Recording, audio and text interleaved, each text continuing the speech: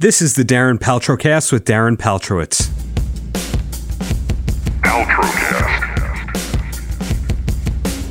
I've been interviewing musicians, comedians, and all sorts of entertainers for almost 20 years. Joan Rivers, Flavor Flav, Paris Hilton, members of Guns N' Roses and the Eagles, and countless others.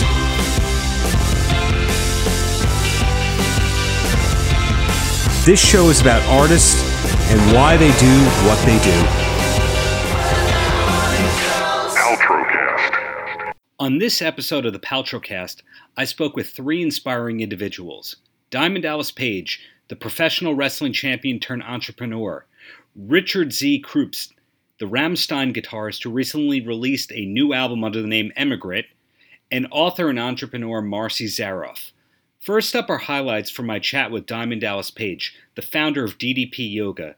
DDP's new book is Positively Unstoppable, The Art of Owning It, which is part memoir and part self-help book. Dallas also told me about the new $1 Million Challenge that DDP Yoga is involved with. It's a physical transformation and a mental transformation. You can sign up till January 31st, but it runs from January 1st or January 15th or whenever you start, and then you have 4 months to transform your mind and your body. And, you can use our app to track everything. And, because we've got 6 pictures, we've got measurements, we've got weight. So it'll all be on positivelyunstoppable.com. Because again, it's not just a physical transformation, it's a mental transformation. And, what happened to you, over that period? How did you shift? Whoever our 2 finalists are, we're going to fly them or bring them into it if they live in the Georgia area. But if they're outside that, we're going to fly them anywhere in Canada or the United States. We're going to fly them into Atlanta, put them up at the accountability crib, and then give them the chance to win $1 million. And speaking of the accountability crib, how did you come up with the idea to make it a place that everyday people can stay at? Airbnb allows that. I'm going to see how it does the first year. I own the place, so I figured, fuck it, it's kind of like a lot of people know about it, and people who come in to work out with us, they want to, of course, everybody wants to stay there. And the place is like it's like a museum almost. It's just got a lot of really cool pictures from Jake's career, my career, Scott's, people I've met, his time at the accountability crib, or time out at Slam Dance at the film festival. So it's a pretty cool place. And plus my mother-in-law, she's like the house mom there. She's like a friendly little elf. Where did the idea come from, just saying, hey, I wouldn't mind people being around all this memorabilia and stuff? Well, I bought another home, and I was either going to rent it out or, I figured, fuck, I'm going to turn it into accountability crib and see what the hell happens. People can stay in the Jake the Snake Roberts. They called it in suite because it's got a bathroom. Every room's got its own bathroom. But you can stay in the Razor Ramon suite or the DDP suite, which is really sweet. Good pun right there. So back to the book. How long did you ultimately spend writing it and putting it together? I think I've been putting it together my whole life. Actually writing it and putting it all together, about a year, placing it and figuring out what lessons I wanted to teach, through whatever anecdotes, because people really don't want to be told. They don't want to be told to stop smoking by a doctor who's got a cigarette in his mouth. They don't want to be told to stop drinking by a person who's got, who's an addict, who's getting fucked up all the time. They want to sort of be around somebody who's already done it and continues to do it. So I walk the talk. Many people, as you know, do not, but I do. And I don't really teach anybody to do anything that I don't do myself on a daily basis. Well, when in the creative process did the title for the book come about? Did you have it before you started writing it? Before I started writing it. WWE did a documentary on me when I was going in the Hall of Fame, and they called it Positively Living. And I said, I thought, a friend of mine named Lori Dolphin said it should be called Positively Unstoppable. And I looked at Lori, I go, no, that's the name of our next book. And she was my agent on it. And she was like, all right, I'm in. I mean, again, I just don't talk the talk. I walk the talk. And, all that dream goal setting stuff, I mean, like, I just don't set a goal. I imagine it first. I see it happen, and then I make it happen. How do you do that? A lot of people don't get that. Well, they have no training. They surround themselves around negative people. They have a job that they hate, or a relationship or whatever, and they surround themselves with negative people. And it's tough to get out of that rut. And a lot of people don't believe they can. As you know, the beginning of the book says, what would you do if you knew your success was guaranteed? What would you do if you knew you couldn't fail? So that's how I live my life.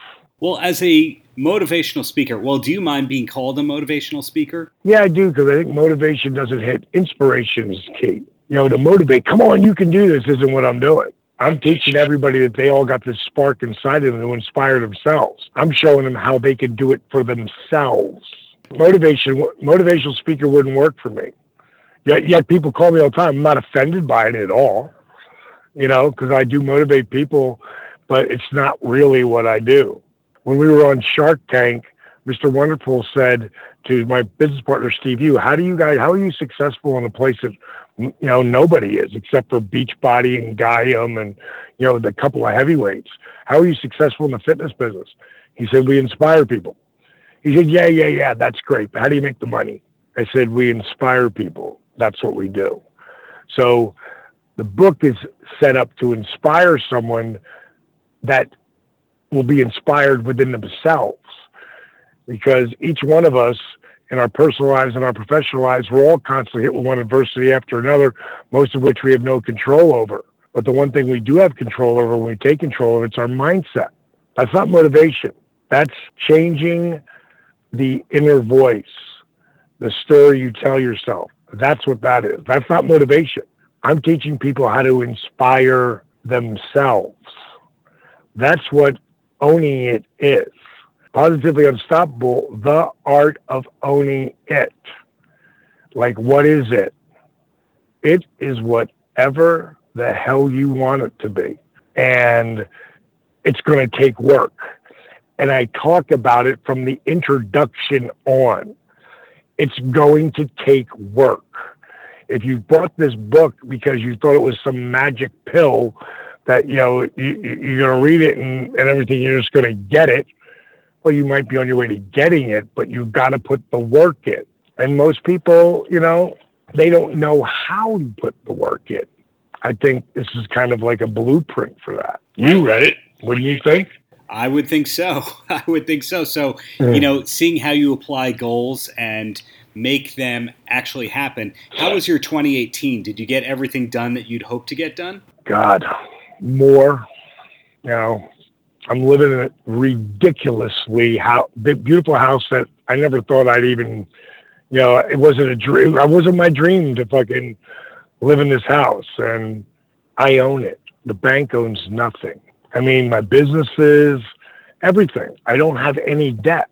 I don't put myself in a position to take on debt. At 62, I'm not thinking about 65. I'm thinking about 75, 85, 95, 105. I mean, everything's calculated that I do when it comes to investing in myself. This book, the biggest thing I think this book gives is confidence. If you apply what I'm teaching you, it's not going to happen by you just reading it. It goes back to Muhammad Ali's quote of the repetitions of affirmations leads to belief. And once that belief becomes a deep conviction, things begin to happen. When you think about that, no one knows who said that quote. Nobody. But when you tell him, you just say what his affirmation was, just about every single person in the world over 40 knows who said that. And a lot of people in their 20s knows who said that. I'm the greatest. I'm the greatest of all time. That's how I start my book up, with a quote from Ali. I am the greatest. I am the greatest of all time. I knew it before I even knew I was. That's a quote by Ali. That's how it starts the book. Right. And speaking of Ali, he was around WCW on a few occasions. Did you have the chance to meet him ever? I got to meet him numerous times. I actually have a picture of me and him on the cover of WCW magazine. I have a picture of me and Ali locking up. He called it. He said, "Lock up, Diamond." And I was blown the fuck away. I have a picture of Muhammad Ali doing the diamond cutter sign.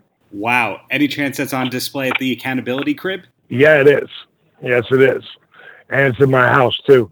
And what's really crazy about that is, after reading Ali, I was a big Kenny Norton fan too. And I wanted to meet Norton. And I heard he was leaving. It was a huge autograph session we were all at. And I got to spend like 20 minutes with Ali. And it was crazy, that Ali, I mean, you felt the love from him, So ultimately, are there any major inspirational people or icons that you're still hoping to meet that you haven't had the chance to? Sylvester Stallone. I'd love to meet. I love to have a fucking drink with that guy. I already met Tony Robbins. Look, I always say Tony Robbins is going to be in business with me. He just doesn't know it yet. I'd like to meet Joe Namath. Got to meet Burt Reynolds. I pretty much met everybody that I want to meet. I don't get starstruck by anybody. If you look at my wall downstairs at my house and at the Accountability Crib, you're like, fuck. These people are just like, hey, can we take a picture? A lot of them, we hung out, so it was pretty cool. People say, I just got an email from somebody. They said, people say you should never meet your heroes because they'll support you. And thank you for, being bigger than I thought you were. That's the best compliment somebody can give me. That, because I'm always, the way I treat everybody, and that's just, I don't treat people in the book. I talk about it, like the golden rules, treat people the way they treat themselves or the way they want to be treated or whatever it is. And I don't want to do that. I want you to treat me the way I want to be treated. That's the platinum rule, because most people treat themselves like shit. They talk about themselves. They put themselves down. They've got no self-confidence. They put shit food in their body. They put shit fucking inner voice in their mind. Like, don't fucking treat me like that. Treat me the way I want to be treated, meaning me. Because I know how I treat myself good. And I work myself hard, but I also take care of myself too. Well, then that's not the golden rule, the platinum rule. That's the diamond rule. There you go. I'll change that. I'll use that. Thank you. The diamond rule. Feel free. So the last question I got is, what does 2019 look like for you? Wow. It really has the potential to be the biggest year. And that's really a crazy, bold statement considering my life. But, we've got the book coming out. We've got Relentless coming out. It's the story from me blowing out my back to where we are today. It's super powerful. Gods and Secrets, it's not going to be called that, but that's the working title right now. But I don't think it's going to be the Avengers, by any stretch of the imagination. But I think for Netflix, I think it could hit a huge cult following of people who are fanboys, and there's fucking monster amount of them, as we all know. So, the story is unique, and it literally has a story. Unlike, I just watched I watched 20 minutes of the Avengers, and I couldn't take everybody trying to one up each other on the cool line. Now, I'm going to say a line that's cooler than that. It's like, isn't there a story to this? Is there a plot? Is there anything? So I think we've got a really good underlining story because it's dark. So I'm excited about that. I think it's going to be a great year, no matter what, man. The company's doing great, and people will change their lives. We've got the $1 million contest coming out this year, which will happen, hit its crescendo, In the summer, we'll have after someone is picked, and we'll fly people in, put them up the accountability crib, and then give them a chance to win that $1,000,000 live on Facebook. That'll be pretty cool. Next up are highlights from my chat with Richard Kruspe, the Rammstein guitarist who recently released an album under the name Emigrate. Emigrate's third album, A Million Degrees, came out on November 30th. Richard spoke about the making of A Million Degrees with me, but also opened up about philosophy, his long-term success, and finding success in general out of East Germany. Hi, Darren. How's it going with you? I'm doing great, thank you. Are you in New York at the moment? No, actually, I'm Los Angeles. I'm finishing up the last mixes on new Rammstein record. And I'm going to stay here until Friday, and I'm going back home to Berlin, spending some Christmas time with my family. That's wonderful. I read that you used to live in New York. Is that true? Yes, I did. I lived there for 11 years, and I moved back in 2011. And one of the reasons I moved back was that I became a father again, and I felt like that New York wouldn't be the right place for bringing up my beautiful child.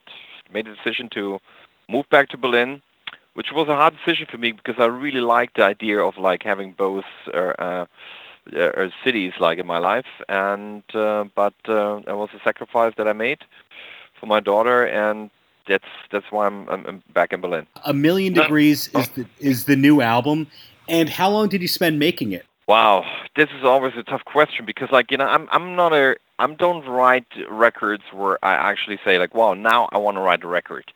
I'm like a constant writer, so I'm working basically, if I'm not on tour, most likely every day in the studio, write on stuff. And there's ideas that are sometimes 10 years ago, but they're not finished songs. So I always feel like if I have something potential ready, then I think, well, maybe it's a good time right now to do a record.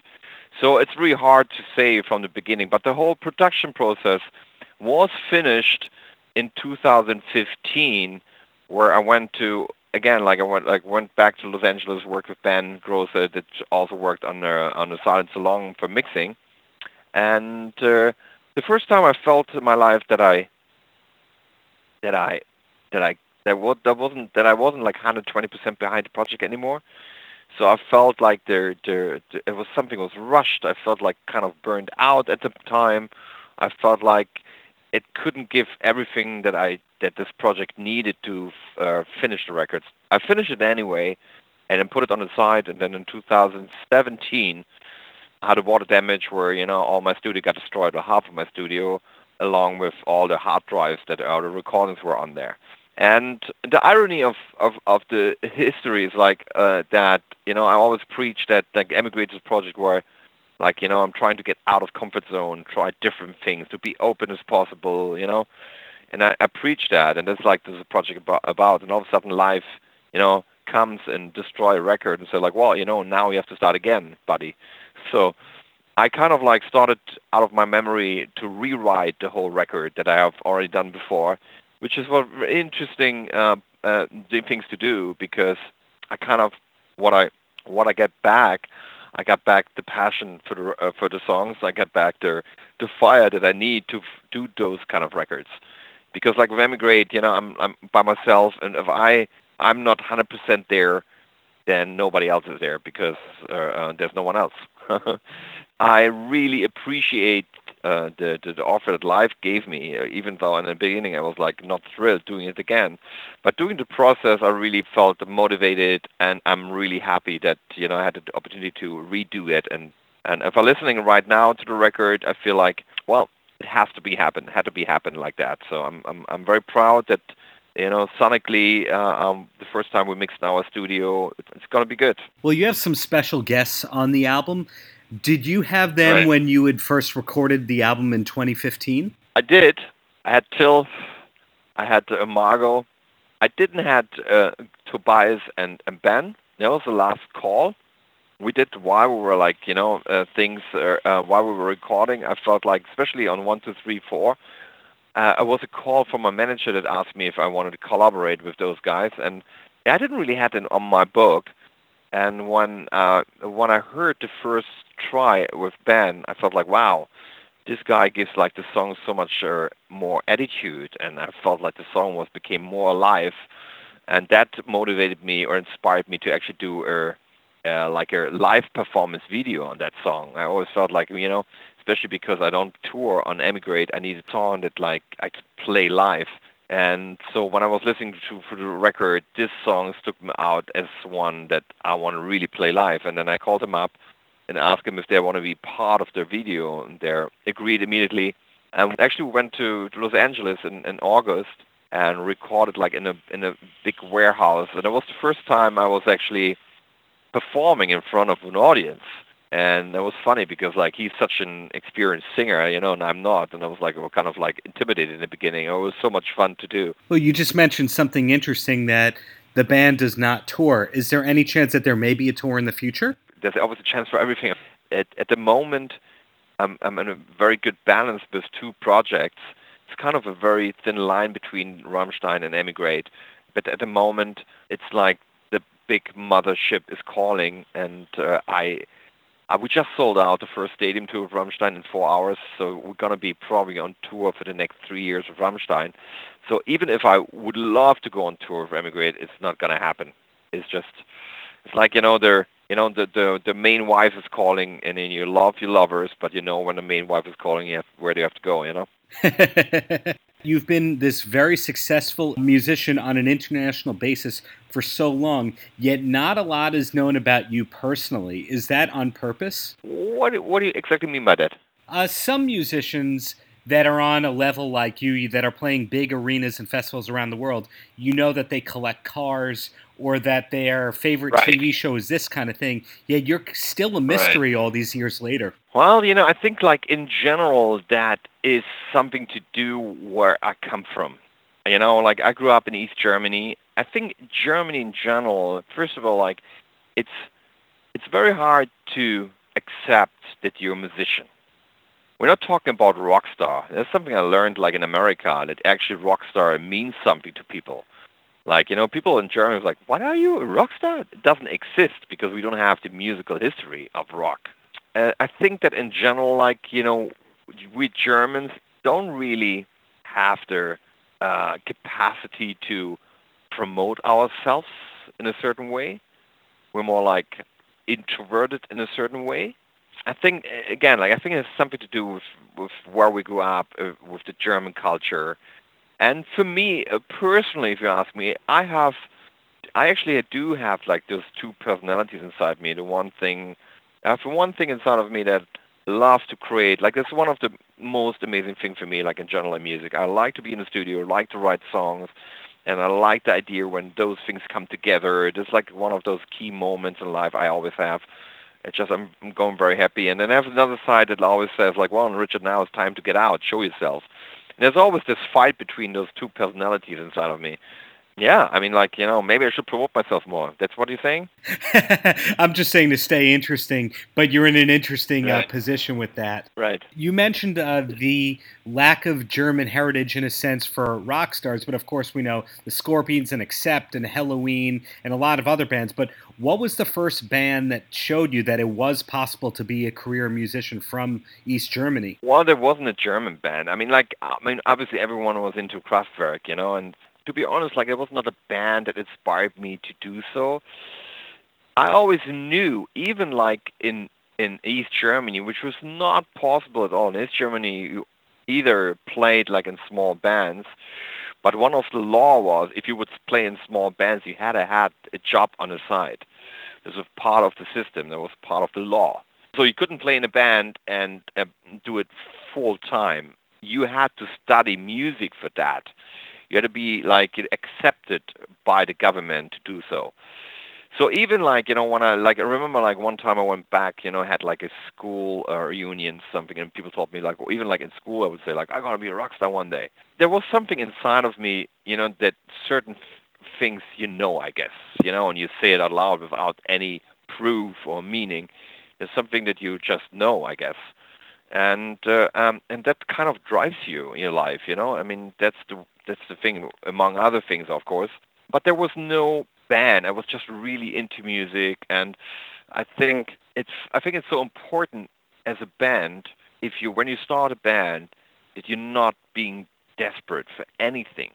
It's like, if you're meeting a woman, and if you're desperate, you have no fucking chance.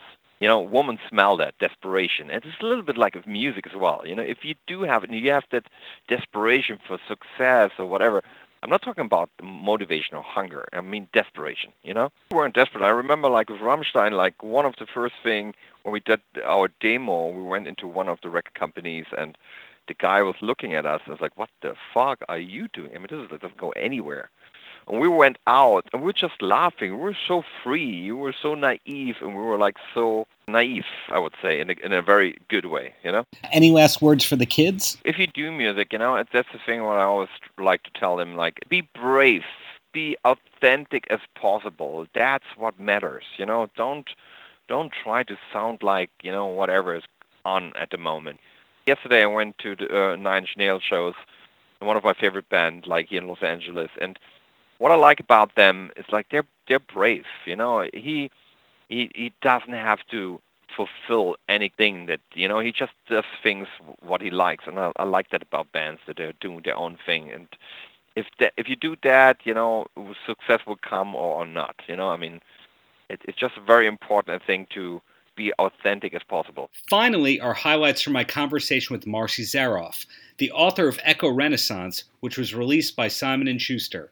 Besides writing Eco Renaissance, Marci is the founder and creator of several successful eco brands, including MetaWare and Under the Canopy. She is also on the board of the Organic Trade Association, and she consults for a number of brands.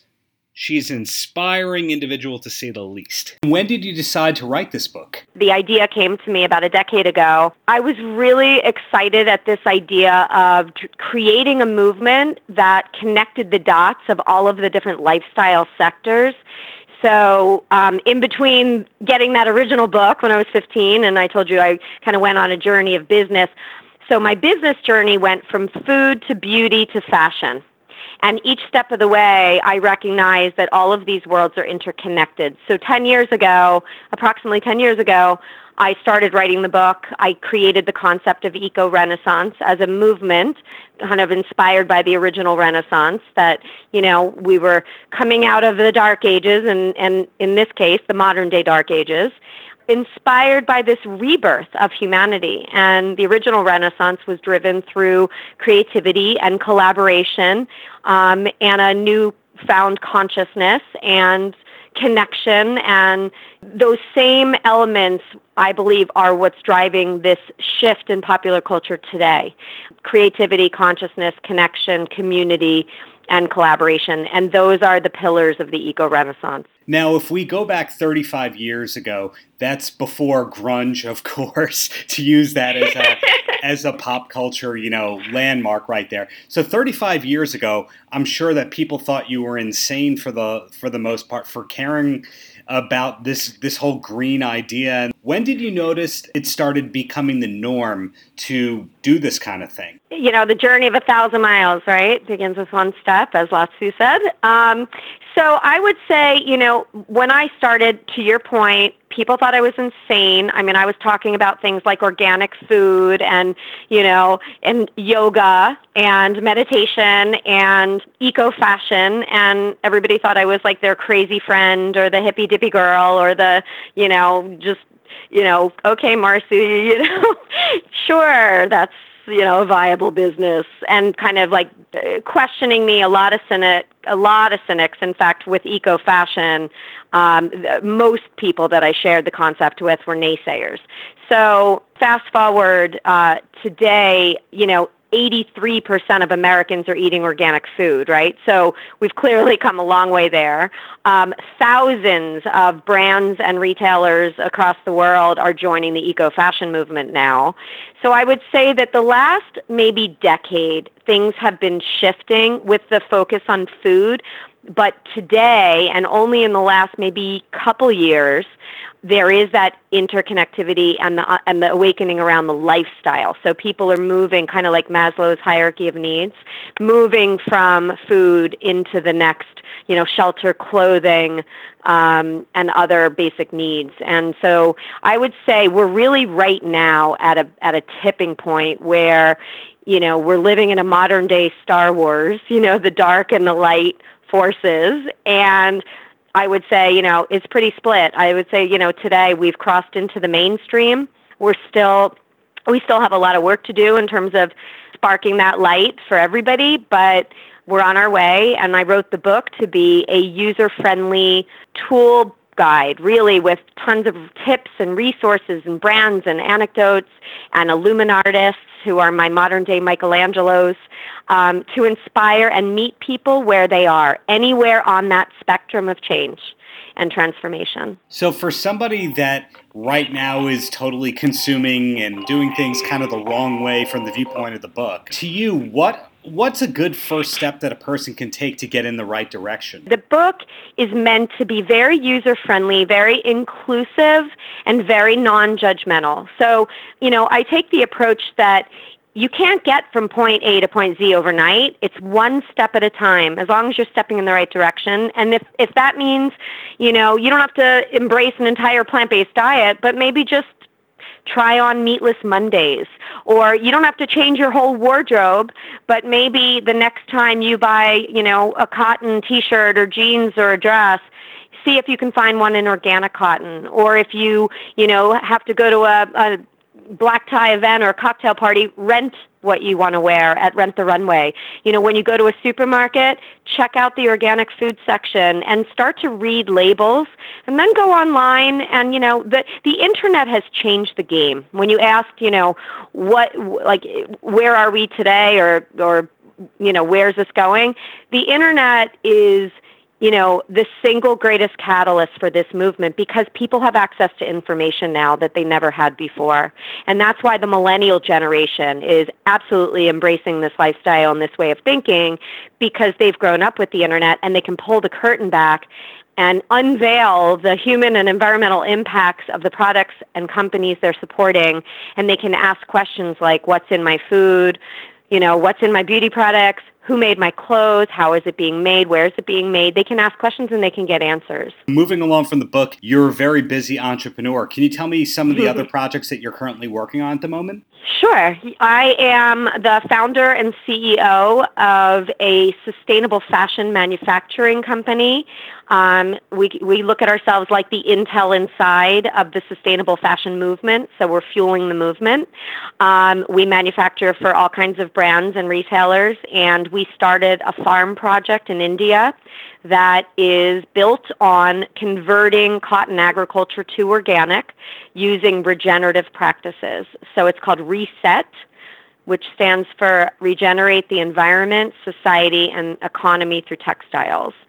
And I also, as a part of that company, we are launching on QVC in June an organic brand for home, sheets and towels and robes and pillows, and that brand is called Farm to Home, and that's our home division.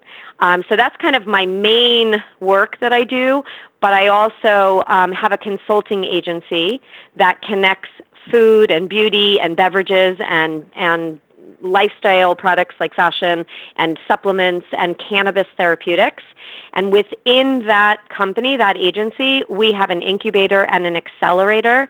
So there's a number of projects within our agency that I touch in some way or another from a strategic lens, including a plant-based seafood brand called Good Catch that's launching in February, and a cannabis beverage called Mood 33. So, we have about 7 or 8 different brands we've helped co-create. That is a lot, to say the least. And be careful what you wish for. Yeah, I totally get that. But what was your first entrepreneurial effort? So I got business cards and started promoting the fact that I loved to do calligraphy when I was very young. And I started circulating business cards to everyone I knew. So if they needed calligraphy done for an invitation, a wedding, a bar mitzvah, or an event, I would hand calligraphy it. And so I actually started getting clients, and people were blown away by what I was creating. And I loved that service. I love to serve others, because serving others is serving yourself. And that sort of was probably my first business that I started, but I always was looking at ways that I could take my ideas and bring them to life. It's something I'm kind of wired to do. I'm a doer. And so I think today people would probably consider me a visionary because the things I was talking about 25, 30 years ago, and then 20 years ago and 10 years ago have all come to life. So that crazy girl that said eco-fashion and people thought, I was nuts and would say, can you smoke it after you wear it? And, it was a lot of that there were a lot of stigmas attached. And the premise of the book is that through the lens of design, we can change the world. And that's give people what they love and seek. And then, oh, by the way, it's also plant-based, organic, responsibly made, fair trade, gluten-free, GMO-free, regenerative, whatever the story that you layer in. But you start with great product. And that's the one thing I learned from Horst, the founder of Aveda, that always stuck with me, that, you always want to appeal to people at a visceral level, and then, kind of unfold what's behind it. And that goes back to the Living in the Light book. All of these ideas, always resonated for me, that you have to drive with design. And so we're in a world right now that's all about redesign, which is what the eco-renaissance is about. And in terms of your productivity, is there a specific goal-oriented system that you follow? Are you a big calendar person? What can you tell me about that? I would say, a few of my personal mantras are: don't ever get stuck in the muck. When you hit what might be perceived as a wall, see it as an opportunity to get smarter and stronger. So, big kind of area of my life as an entrepreneur that has probably helped make me successful is that I pivot whenever I feel resistance. And I'm able to navigate and sort of stay in a flow. And that's just through experience. I've learned that, but I share that with people I'm mentoring in business. Also, one of my favorite quotes is "Work is love made visible," which is from Khalil Gibran's book, The Prophet. And so I also, advocate for do what you love, and you will be more productive that way. So when I interview people for my different companies, I always say, if you could write your own job description and that would make you so excited, what would it be? And I like to start there. And obviously skill sets and experience always plays a role.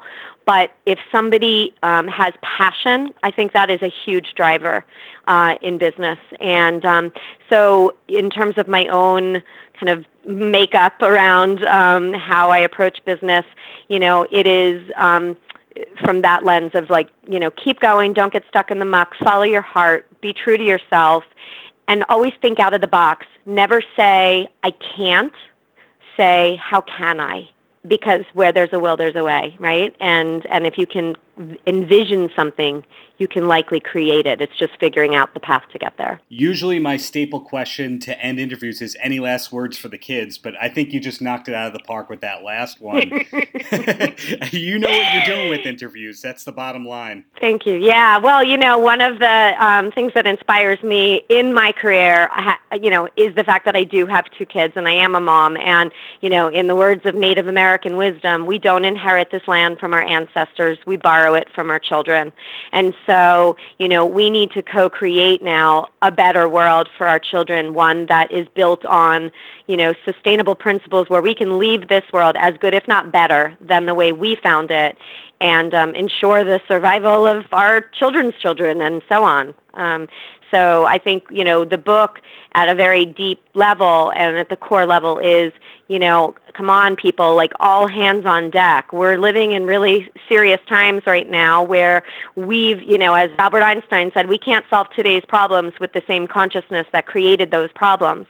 And if we look around and we see how we've, depleted our ecosystems, our oceans ecosystems, our soil, our rainforest, the things that we depend on. We're not outside of nature, we're part of nature. And we need to remember who we really are, that we breathe out carbon dioxide and nature breathes it in and breathes out oxygen, which we breathe in. We have a symbiotic relationship with our environment, and we have to remember that to really be grounded and in alignment with who we really are. We all have to coexist, humans, animals, and all living species. Thanks for listening to the Paltrocast with Darren Paltrowitz on the Pure Grain Audio Network. More information on the Paltrocast can be found online at www.puregrainaudio.com. Until next time, have a great Shabbos.